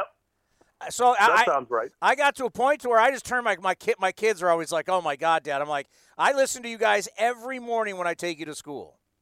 Take my kids to school. Well, you can probably take us to school too. We need to learn a lot. How have you been? Yeah, I'm good. How are you? Doing well. And, one thing that we're going to be doing here on A's Cast Live is we're going to be previewing the divisions. We went, okay, which division do we want to start with first? And we said, why not the NL West? And since you're our favorite, we said, we're going to do the Diamondbacks first. So the Diamondbacks last year, 85-77. The big question for them with the new additions Are they going to be able to stand up to the mighty Los Angeles Dodgers? Well, it's going to be a tall task to stand up to them. I mean, the Dodgers are really, really good. I mean, they're the most talented team in the National League. I think they're the clear favorites. I mean, they've won 7 straight division championships and 2 of the last 3 National League pennants. So it's a tall task to try and run them down. Now, if as it appears we're going to have some semblance of a truncated schedule, maybe that makes it a little easier. If you get off to a fast start, if you're the Diamondbacks and the Dodgers get off to a little bit of a slower start, maybe that makes it easier for it not to balance out in the way that we've seen in the past. But, I think it's tough to say that they are going to run down L.A., but I do think this is a team that's going to be in playoff contention all year round, if not for the division, then certainly for one of the wild card spots. We know you got some good young pitching. What does it mean to add a guy like Madison Bumgarner with his pedigree and really who he is when he walks into that clubhouse and he's got the 3 World Series rings? No one has a bigger chip on his shoulder than this guy. He's a tough guy. What does it mean for that clubhouse and the young pitchers?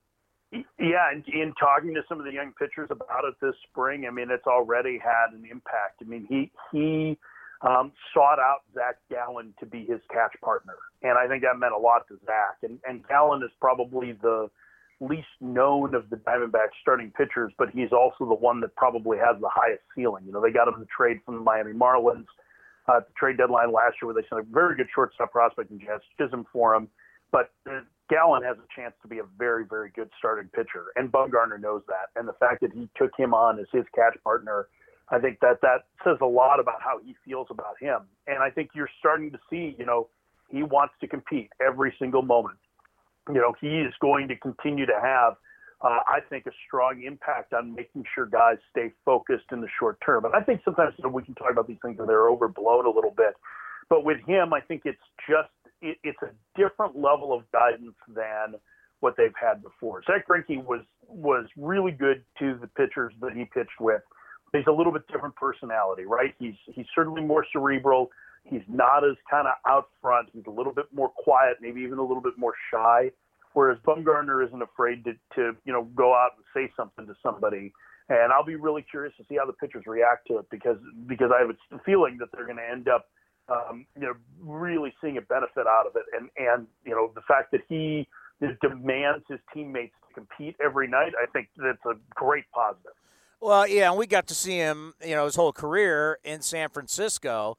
And I think about Zach Greinke and I think about Madison Bumgarner, and the way these two guys are, that's 2 different ends of the spectrum. And I think when you bring in a guy like Madison Bumgarner with that resume, and also the fact that he is going to be angry at the San Francisco Giants because they basically said, you're out of here. We're not going to pay you. Thanks for winning all those big games for us and winning World Series for us. And you know how much he can't stand the Los Angeles Dodgers. You're actually getting one of the best pitchers of his era, and you're getting him when he feels he still has something to prove. Yeah, and I think that's a big part of it with Bumgarner.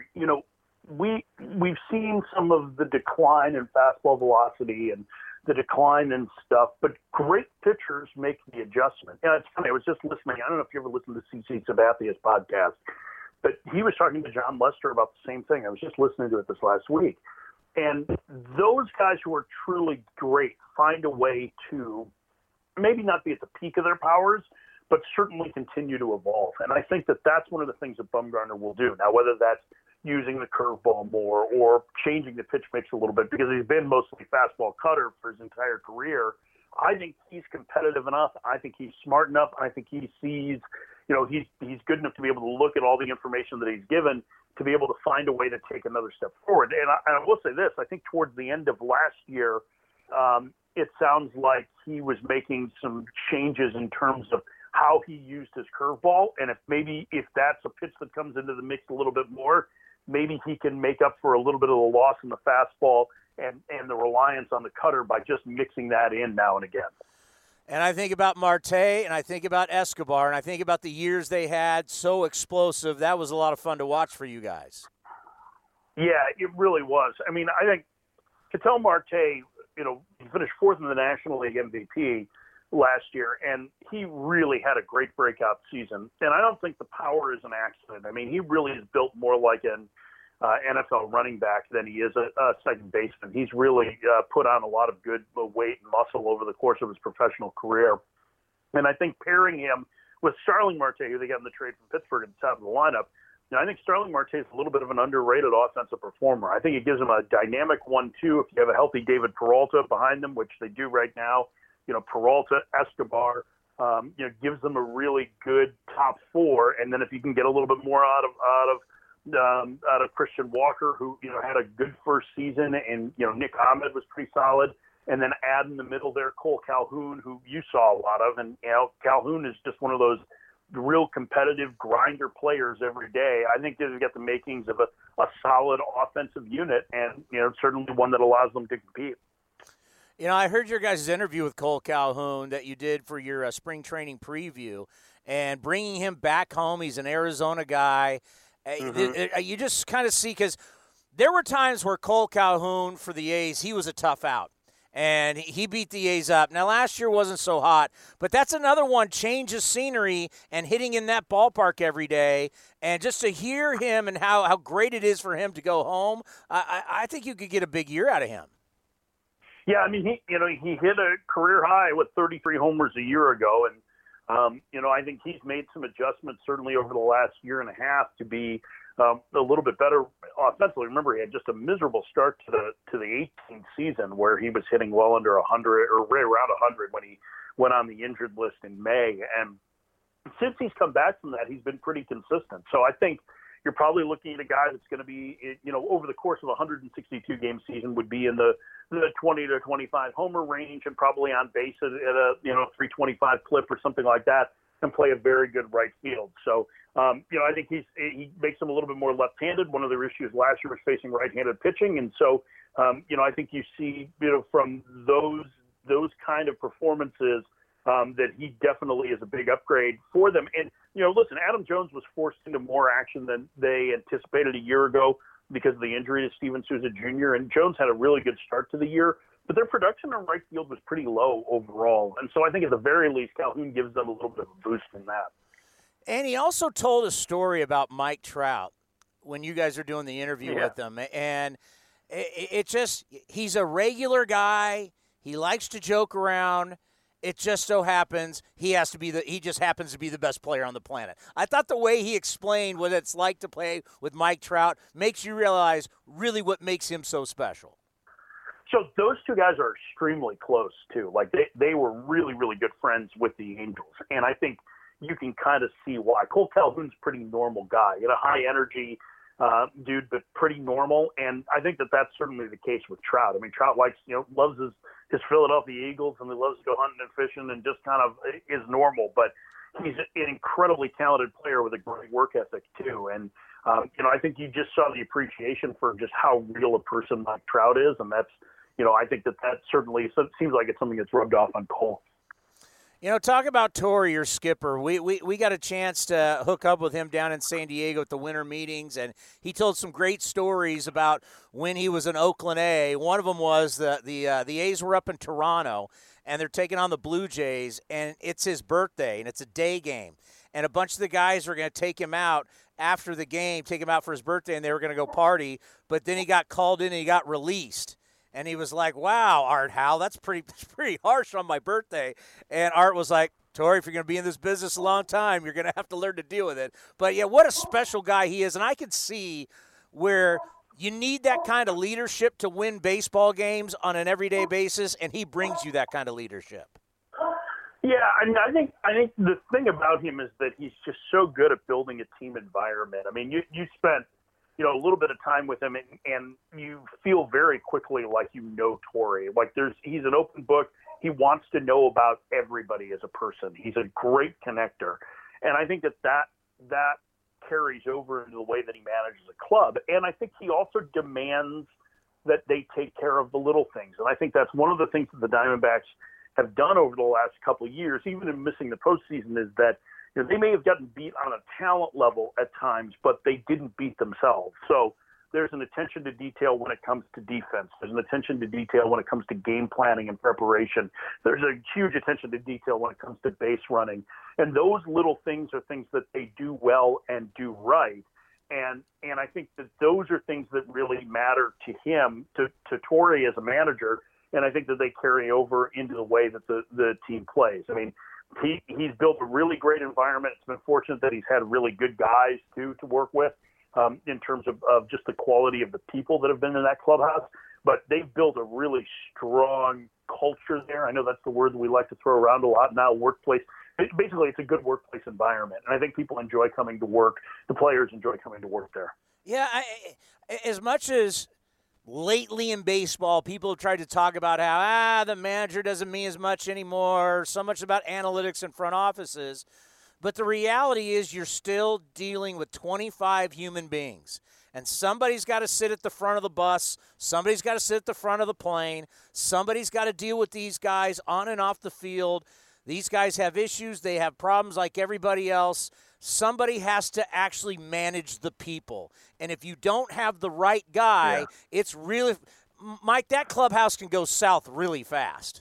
Well, I mean, you've seen it with Bomel, too. I mean, Bob, I think, is one of the best at managing people. And I think, he does it a little different than Torrey, but Bob is a straight shooter with his guys, and they know that he has their back. And I think, Bob's also a really good tactician, I think. And that's one of the real separators as to why he's in the handful of best managers in the game. But you're right. I mean, there has to be somebody that the players look to for answers, or that you, just like in any line of work, you have to look to your boss for leadership. And they are, while the manager is more of a middle manager than maybe they were 40 or 50 years ago, they still lead the most important group within an organization, which is the players. And, we can say, well, they don't have as much control over the roster and they don't have as much control over the decision because of the analytics. They still have to make those decisions when it comes to what's happening in the game. And maybe they have better information and input to make those decisions, but they have to be able to understand that and explain it to their players when it's something that may not look right. And you have to have credibility with that group in order to do it. So I do think that it's still a very important job in that way, in that you're the one who's building the way that your team wants to compete on a daily basis.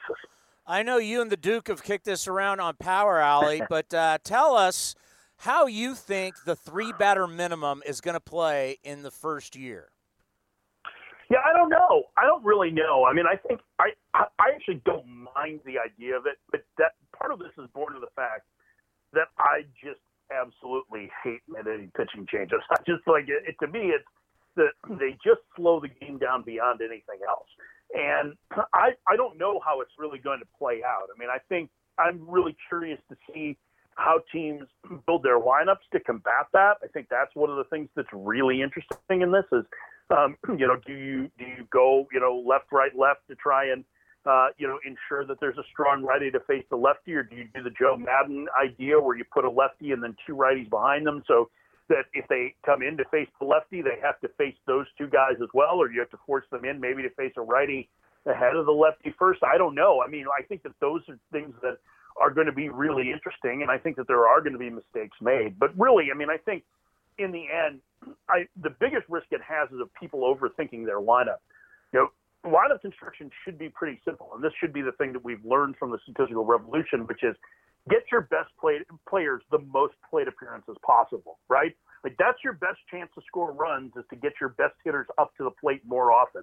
It's pretty simple. And so I would worry less about what happens with a lefty who has to come in maybe in the 6th inning of a game or 7th inning of a game where it might impact, let's say 15 games over the course of the season. And granted, those could be really critical moments over the course of the game, than I would be on how you're going to manage the 700 plate appearances that come with a leadoff spot, the 670 or whatever that come out of the second spot in the order, and so on and so forth. So I think that to me is the bigger thing is like, where's that balance between worrying about how you build your lineup to be able to take advantage of somebody else's bullpen versus like, we just need to get our best hitters to the plate. Let's end on this. You went over to A's camp. You went over to Ho-Ho Cam. What are your impressions of the 2020 Athletics? I think they are really, really good. And I think this little delay to the season probably helps because it gets AJ Puck healthy for the regular season. Knock on wood. I think they are good enough to knock off the Astros. I think they have to be one of the favorites in the American League. I think it'd be really fun if this is the year that Billy Beane stuff works in the postseason because that's always been the joke, right? About the A's. Hey, they can get there, but they can't get through it. But I love the lineup. I think they have one of the deepest position player groups in baseball. I think Matt Chapman and Matt Olson are stars. Obviously, Semien has turned into such a great leader on that team. And I think with guys like Luzardo and Montas,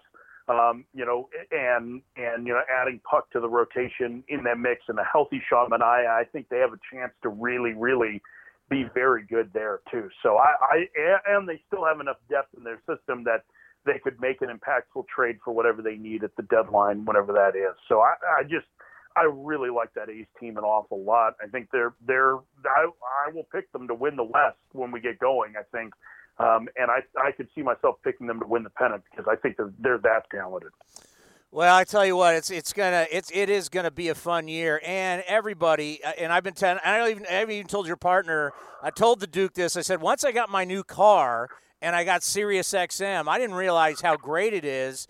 And your guys' show really is second to none. Of course, the work that you do for the Diamondbacks, but your coverage of Major League Baseball, and I love how they put Russo on right after you guys. So keep up the great work. And there's really isn't for me. I also, during football season, I like the NFL channel, but your guys' channel there at Sirius XM is just phenomenal.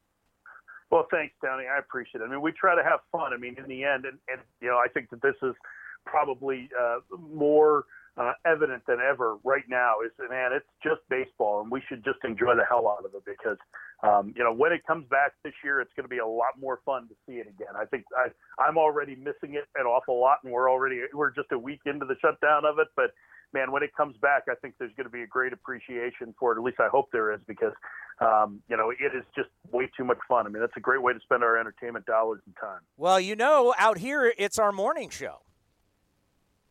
Yeah, that's true. You get to wake up with us, which you can ask my wife. It's not really that much fun. And the fact that you get to do a show with a guy who's been a general manager, I mean, and everything that he's been and he's seen it and he's done it. You know this one. So Jim about 8 years ago donated his kidney to his daughter Lindsay, and he is just like this incredible human being on top of it. And it really makes me sick because there's nothing I can do that'll ever be as great as all of the things that he does for other people. So on top of it, I have to work with a saint. Hey, we'll call you once this thing starts rolling once again. We always appreciate the time. Take care of you and your family, and we'll be calling. All right, you two stay safe, Tony. Mike Ferrin, one of the good guys in our game. All righty, it is time for a little buying or selling. It's time for buying or selling. Sell. Right now with Chris Townsend on A's Cast Live. Well, like a lot of us, baseball players have a lot of downtime going on right now. And one of those guys is Christian Yelich, Mr. $215 million. Now, Yelich just signed that deal a few weeks ago with the Milwaukee Brewers. The World Baseball Classic from 2017 was on MLB Network yesterday. Oh, it was in the pouring rain at Dodger Stadium. Well, that was when I was watching. Well, the one that I was watching was the game against Dominican Republic, where Adam Jones makes that incredible catch to rob former teammate, now Padre, Manny Machado. But anyway, Christian Yelich was on Twitter yesterday breaking down his stance from that 2017 World Baseball Classic. Now, in 2016, Yelich hit .297 with 21 homers and 98 RBIs with the Marlins. Then in his last year with the Marlins, he hit .282 with 18 homers and 81 RBIs. In 2018, he was traded to the Milwaukee Brewers for Lewis Brinson and a bunch of other guys that haven't done anything for the Marlins, where he won the NL MVP, hitting .326 with 36 home runs and driving in 110 runs. And then last year, before he got hurt, he hit .329 with 44 homers and 97 RBIs in 130 games. Yelich said on Twitter that he narrowed up, used his legs more, which led to some things which, with timing and alignment, happened on accident, actually, when breaking down his stance on how he got better. So buying or selling Christian Yelich's explanation on his swing change? Yeah. I've been in this game a long time, and whenever I see something go from, we talked about Ketel Marte, to watch guys not hit home runs and always to someone hitting a ton of home runs, I'm always a little fishy. Yeah, Marte was one. I mean, Yelich was one. The big one for me always was Jose Bautista. His career high in home runs was with the Pirates, and it was 16. And then a couple years later, you're telling me he hit 54 home runs because he fixed a kink in his swing. I don't know. Batista went on to have a pretty nice career with the Toronto Blue Jays. He's coming back as a pitcher, isn't he? Still, that's what he wants to do. I want you to listen to this, folks. Christian Yelich, 4 home runs, 9 home runs, 7 home runs, 21, 18.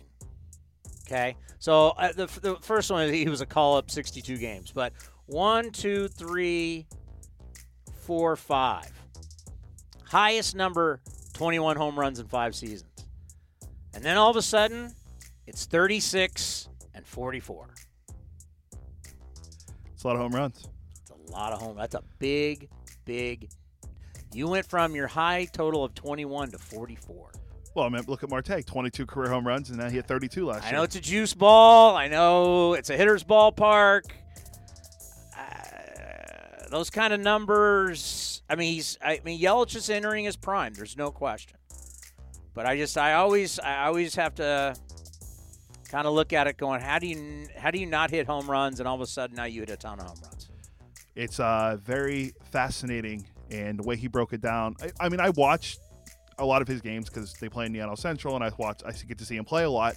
And we saw him hit batting practice. He was hitting bombs in batting practice last year. I mean, they weren't like, they were, barely clearing the wall. They were going up in the upper deck. And 3 years ago, he couldn't even hit 20. Yeah, no. So it's interesting, but we'll see. I mean, he is very interesting. He's the NL MVP, and he's making $215 million.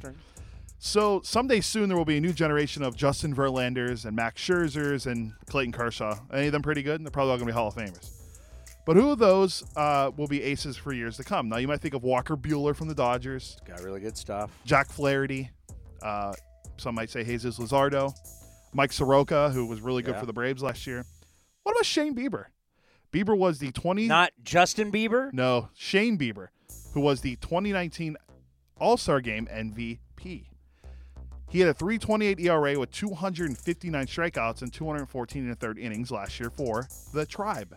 The Indians no longer have Trevor Bauer, friend of the program, or Corey Kluber, who's with the Rangers. Now, Bieber's walk rate as a rookie in 2018 was 4.7%. As a sophomore, still, it went down a little bit, 4.7%. But his strikeout rate went from 24.3% to 30.2% of the time. So buying or selling, Shane Bieber will be the next great ace in baseball. I'm selling the next great ace. I mean, I buy he's going to be good, but is he a future Hall of Famer? I mean, there was an article posted about him being the next great ace. That's where I get this inspiration from. And I went back and looked at his numbers, and he's going into his third year. I mean, Jack Flaherty was best pitcher in baseball the second half of the year. Walker Buehler's pretty good. Mike Soroka was really good for the Braves. You got a long way to go to have 200 wins in a career and great numbers. There's a lot of obstacles coming your way. So I'll err on the side of caution, and I will sell. So last one, I'm going to skip a couple because I want to get to this one. Last week, major news happened out of Boston. And no, it was not Chris Sale having Tommy John surgery. Mookie Betts going to the Dodgers? Or J-Lo and A-Rod's TikTok video. It wasn't here in the Bay Area. It wasn't DeForest Buckner getting traded to the Colts. It involved another Bay Area kid, the great Thomas Brady, the 6-time Super Bowl champion, NFL MVP, and arguably the greatest of all time, signed with It's been to 9 Super Bowls. Some people still say Montana. Oh, my God. Signed with the Tampa Bay Buccaneers and Bruce Arians. This left the sports world stunned, including the New England area. First it was Mookie, now they lost Tommy. Jared Stidham is listed as the QB now for the Patriots. The NFC South now has Brady, Breeze, Matt Ryan, and the great Teddy Bridgewater as Kyle Allen was traded to the Redskins. Old guys. And except for Teddy Bridgewater. A lot of old guys. So Going to ask you very simply at the very end here, buying or selling Tom Brady as a Tampa Bay Buccaneer? Oh, God, I saw it. They superimposed the uniform on him, and it was like, oh. But there's a difference between Joe Namath and the Rams and the great Johnny Unitas as a Charger. Those guys were done. Tom Brady's not done. No, I think he still has. I mean, he's 43 and he looks like he's like 30. Tom Brady can still win a lot of football games. You know what I want? I want to see Tampa do really well, and I want to see New England fall off. You know, because everybody, Belichick. Hey, anybody who leaves Tom Brady hasn't done well. All the coaches play. Tom Brady is one of the great winners in the history of American sports. And they did not. I mean, look at the way New England in the end treated him. And they've always kind of treated him that way. Oh, no one gets treated different. Okay, let's see you win without Tom Brady. Let's now see how truly smart Bill Belichick's a hell of a coach. I mean, he won 2 rings with the Giants, being their defensive coordinator. We know he's a great defensive coach. He's a great football mind. But how much of it is him and how much is it for Brady? We're going to find out this year. And I'm going to be rooting for the Bay Area kid, Tom Brady, and the Tampa Bay Buccaneers. That's all I got today. We'll have more on Wednesday. Coming up next, Game 6, technically, for the Oakland A's of 2019 because they played 2 games in Japan. So Game 6. Lost both. And they're entering game number 6 against the Los Angeles Angels of Disneyland. Frankie Montas and Tyler Skaggs on the mound for the A's as they look for their 3rd win of the season.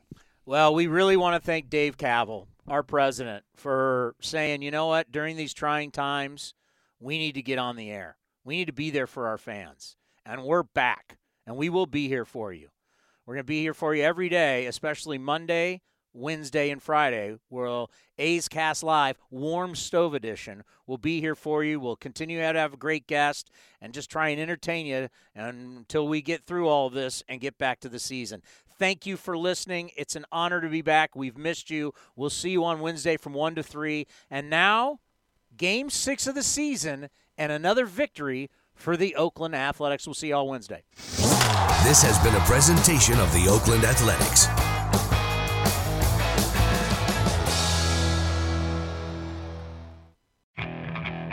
Okay, picture this. It's Friday afternoon when a thought hits you. I can waste another weekend doing the same old whatever, or I can conquer it. I can hop into my all-new Hyundai Santa Fe and hit the road. Any road. The steeper, the better. Because my all-new Santa Fe is available with H-Track all-wheel drive, so I can hit the trail without a worry in the world. Heck, with 3 rows and best-in-class rear cargo space, I can pack the whole family in with all our gear. We've got available dual wireless charging for our phones, so we'll never lose touch with civilization, and we won't lose touch with the primordial power of Mother Earth. So which is it? Waste the weekend or do something a little more epic? And conquer it in the all-new Hyundai Santa Fe. Visit HyundaiUSA.com or call 562-314-4603 for more details. Hyundai, there's joy in every journey.